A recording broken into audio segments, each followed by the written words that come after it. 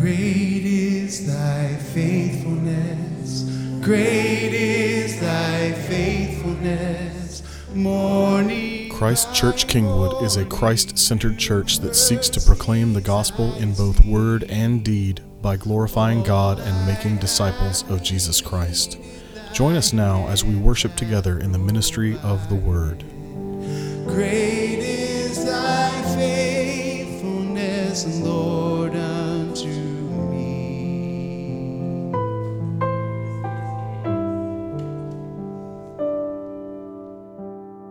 Let's pray together. Father God, it is so good to worship together this morning as your people. God, let us never lose sight of the lengths to which you went to make this possible. God, we pray that your Spirit would refresh and renew our faith this morning and every morning as we look to Jesus, the author and perfecter of our faith. Amen. Oh, good morning. How are you all doing? Good? Cheryl and I hosted 40 pastors and their wives in our backyard last night, and it was a lot of people. And a lot of you helped, and I woke up so incredibly tired. I am definitely drained by talking. I'm not the recharge person. So if I fall asleep briefly, just be patient with me. But it was awesome. Thank you to those of you who helped us all week in prepping for that. Such a blessing just to be able to bless other pastors and their wives. So if you've been with us, this is our third week of our series about the mission and vision of Christ Church Kingwood. In the first week, we looked at the glory of God as the overarching vision for this church, because that is God's vision for his church. Then we talked about gospel-centered worship as the fuel for the mission of the church, as the catalyst for living out this call of God on our lives. And then last week, we talked about gospel-centered community, or how it is that we live together as the people of God in light of the saving work of Jesus. And now this week, we're going to talk about gospel-centered service. And I don't want to puff you guys up too much, but once again, this is something that you are all really good at. As I said last week, you're just kind of a strange bunch of people. The way you live and love and serve is just in such stark contrast to what is normative in the world. It is abnormal. The simple acts of love and the care you show, the food you deliver, the time you spend talking with people who are hurting is huge. And that is gospel-centered service, sacrificing your time, your talents, your resources for the good of others. And it is diametrically opposed to the wisdom of the world. But as you know, this is both the life Jesus modeled and the life that we have been called to live. Even as a church, this is why we give away so much money every year. Because we know that love requires sacrifice. And if we're going to reach the world, then we must present something new and different from the world. Is my voice getting weird? Yeah, it's not me. We have to present something that challenges their understanding of this life. We have to both speak their language and turn their value system on its head. And out in the world, money equates to value. Money equates to worth. And so we give generously, even on a year like last year where our finances were not very good. We didn't slow down our giving. And honestly, if we hadn't given away so much money, then we would have ended up the year in a surplus. But that's not how we roll. That's not the call. And I would far rather talk at the end of the year about how much money we gave away than how much we held on to, right? And the reason we give is not because we think money is of great value or ultimate importance, but money does equate to value in the world. When you hand someone $1,000, when you pay a medical bill or put new tires on their car, it makes a huge impact in their life. It flies in the face of everything they think about the world and God and Christianity, because the world says, cling to what is yours, amass more stuff, protect and build your own little kingdom. But the gospel, the life and the words of Jesus say, pour your life out, lay your life down for others.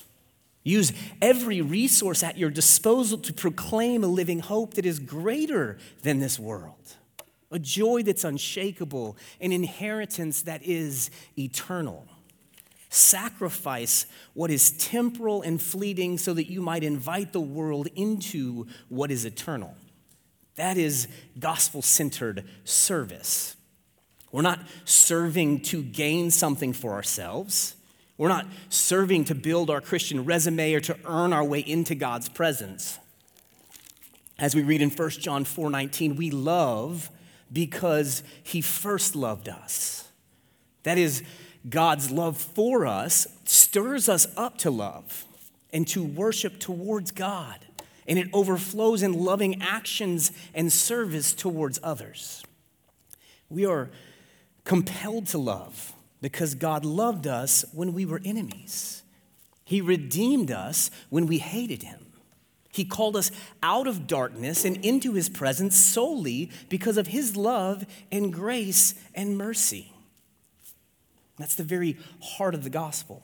For by grace you have been saved through faith. And this is not your own doing. It is the gift of God, not a result of works, so that no one may boast. We have been called to serve others. We've been called to pour our lives out, not to earn God's favor or galvanize our position as children of God, but because we are already loved and accepted, because we have already been greatly served.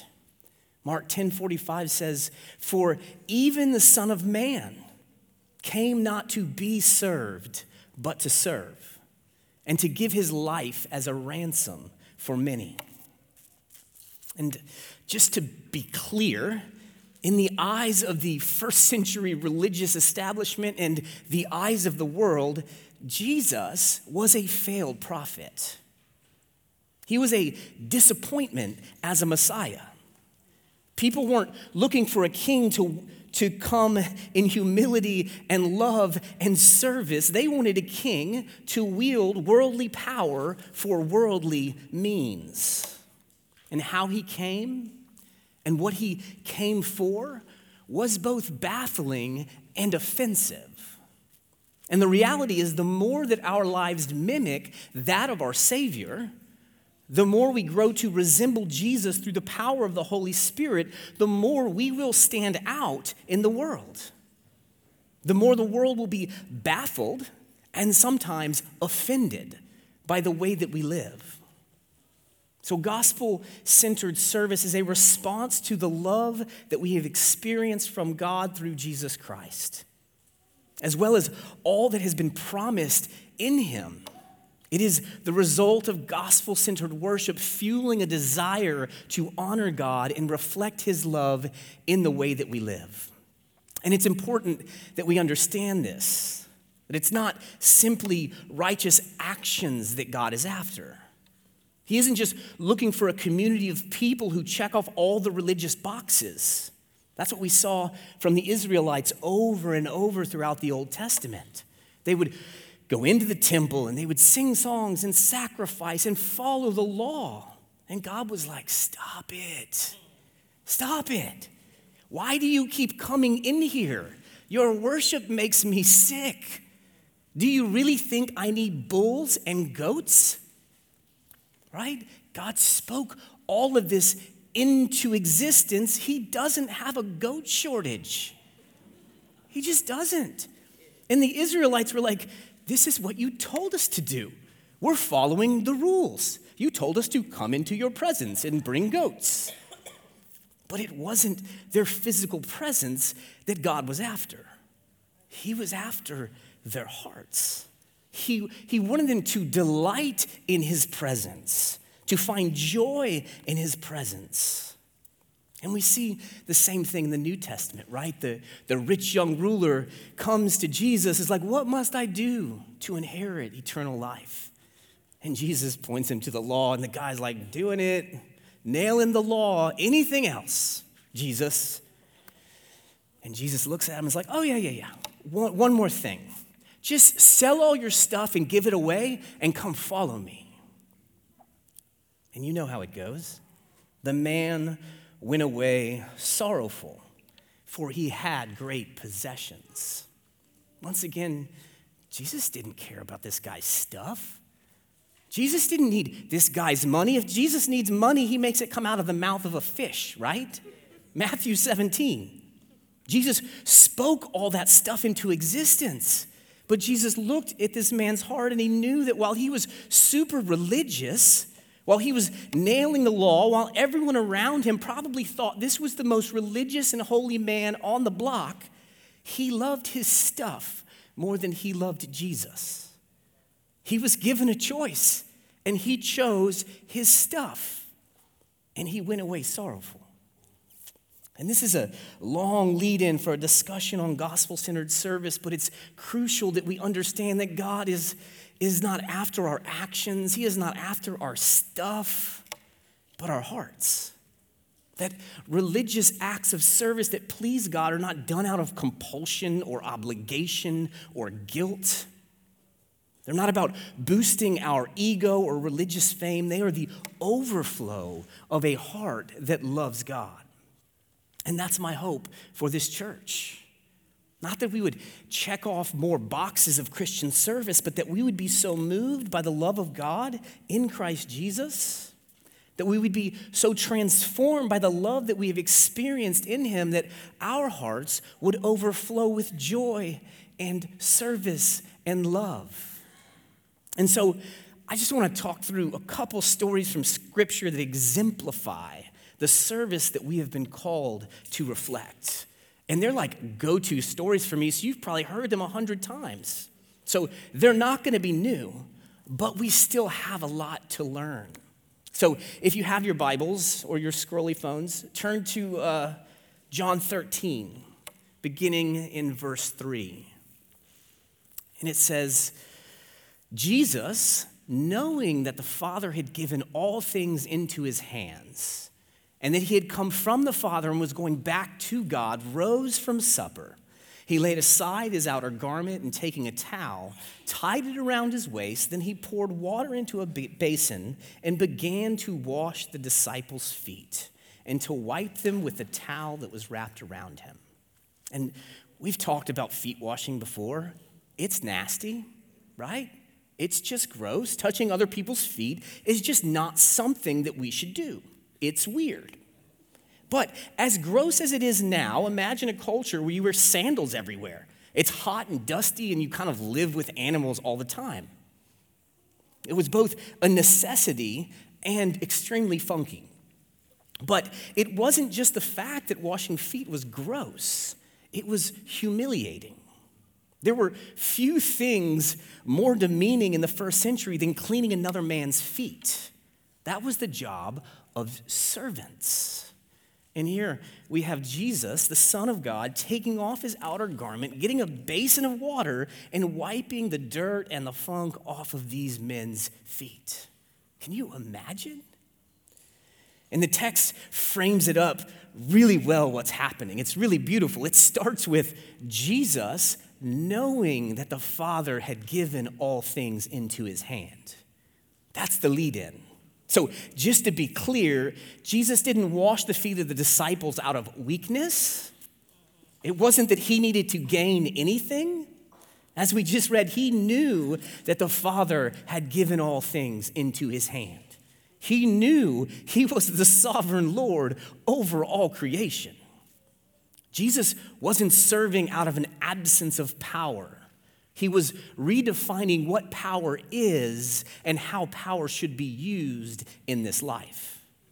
Jesus had ultimate power, and he chose to humble himself to the lowest social rung imaginable and wash these men's feet.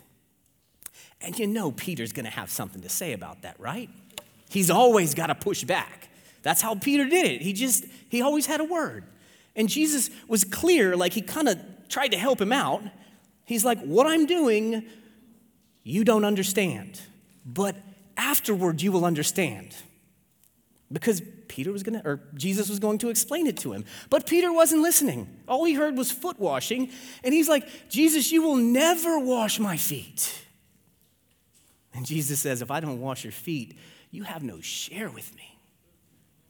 And Simon Peter said, Lord, not my feet only. Wash my hands and wash my head. Like, that's Peter, right? You got to love it. You're never going to wash my feet. Okay, wash everything. Quick flip. Peter simply had no framework for what Jesus was doing. It made no sense.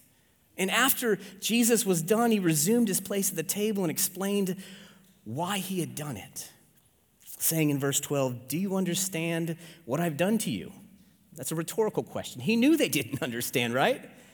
He says, you call me teacher and Lord, and you're right, for so I am. If then I, your Lord and teacher, have washed your feet, you ought to wash one another's feet.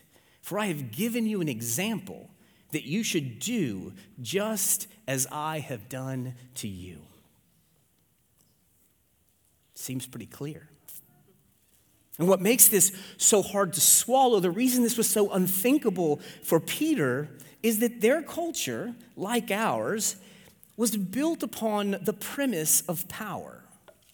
That is, the more powerful you are, the wealthier you are, the more influential you are, the more talented you are, the less expectations there are on you to lower yourself to help other people. And the less power or wealth or talent you have, the more you're expected to serve those who have more than you. It's how every culture functions to this day. They are predicated on power. The wealthier you are, the fewer expectations there are on your life. And that's what so many people are chasing, to get to the point where you have enough influence or power or money or whatever so that you can avoid menial tasks, so that people will serve you, not the other way around. And here we have Jesus affirming his authority. As we read, you call me teacher and Lord, and you're right, I am. I am the Alpha and Omega. I'm the one true God. I'm the Lord of creation. I silence storms with a word. I heal the sick with a touch. And I tell dead people they're not dead, and they listen. That's who I am. And yet, I do this to set an example, to show you that my kingdom is different from the kingdom of this world in every way. That in my kingdom, we don't operate like the world. We do not use our power, we do not use our position or influence to avoid serving those under us, but rather use our power and position and influence to actively lower ourselves in humility and to serve others. Jesus turns the power system of the world on its head and calls us to reflect his kingdom rather than the kingdom of the world. And we see it again in Matthew 20, right? You got James and John send their mom, right? That's a bad start. They send their mom to ask Jesus if they can sit at his right and left hand in glory. And this obviously annoys the other disciples. They were indignant, is what Scripture says. But once again, James and John were viewing power through the lens of the world. They saw a position of honor and they wanted it, which in turn stirred up the indignation of the other disciples towards James and John around this idea of who would be regarded as the greatest of the disciples. And Jesus addresses them saying, you know that the rulers of the Gentiles lord it over them, and their great ones exercise authority over them. It shall not be so among you. But whoever would be great among you must be your servant, and whoever would be first among you must be your slave.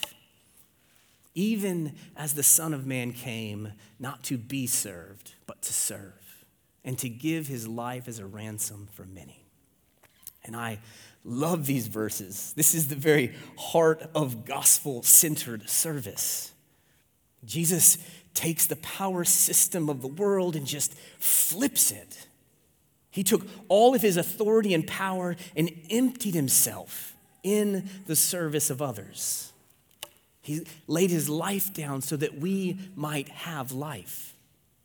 This is how the power structure works in the kingdom of God.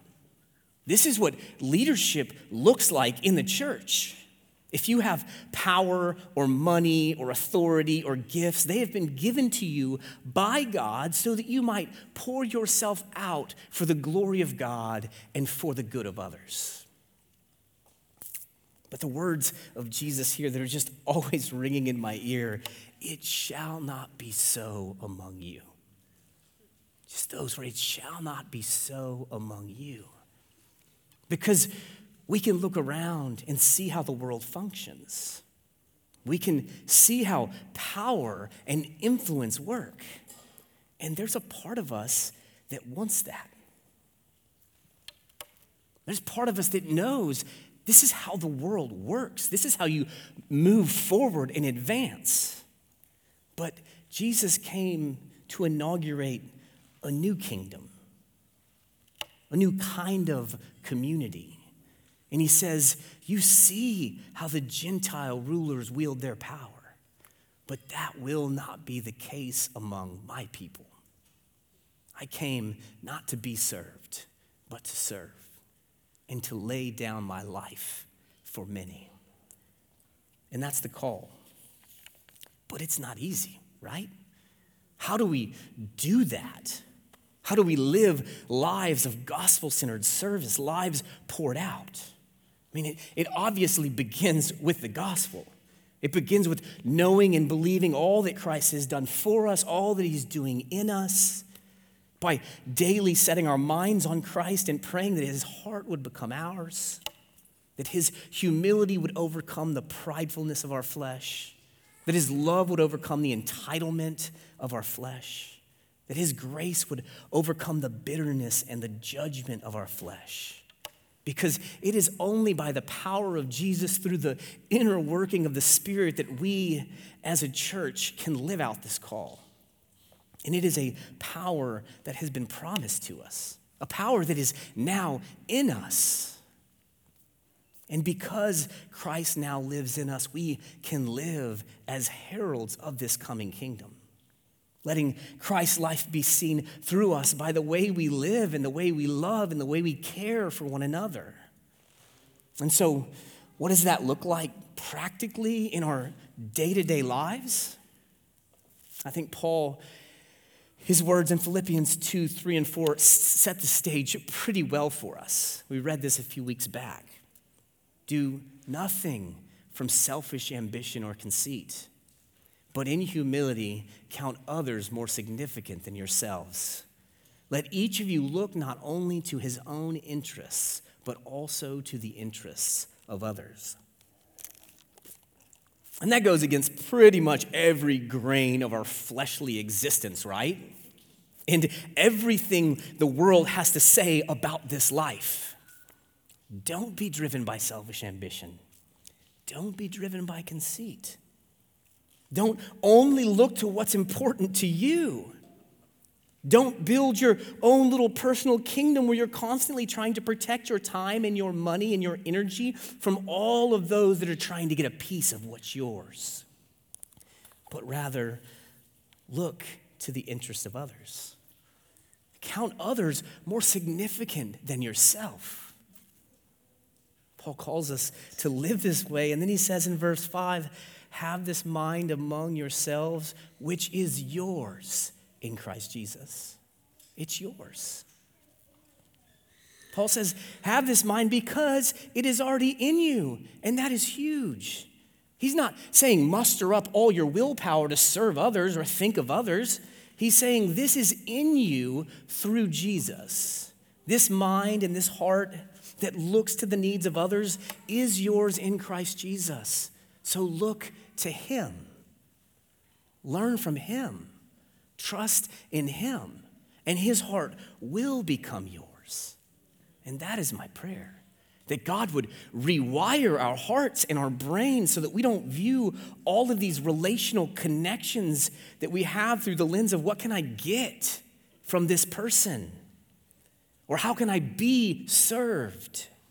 But rather, how can I show the love of Christ to the people God has put in my life? And it's often hardest to do this with the people we're closest to, right? Spouses, siblings, parents. Because if you're married, you have baggage. Amen? Yeah, you can say that. If you're married, you got baggage. Past hurt or disappointment or shame. And this baggage is always whispering in our ears, always giving us reasons to think about ourselves, to think about our needs, giving us ample reason not to love unconditionally, not to serve our spouse, reminding us why they don't deserve our service. But the very nature of gospel-centered service is it is not something we've earned. It is not something we deserve, but something freely given. It's not a reflection of their righteousness.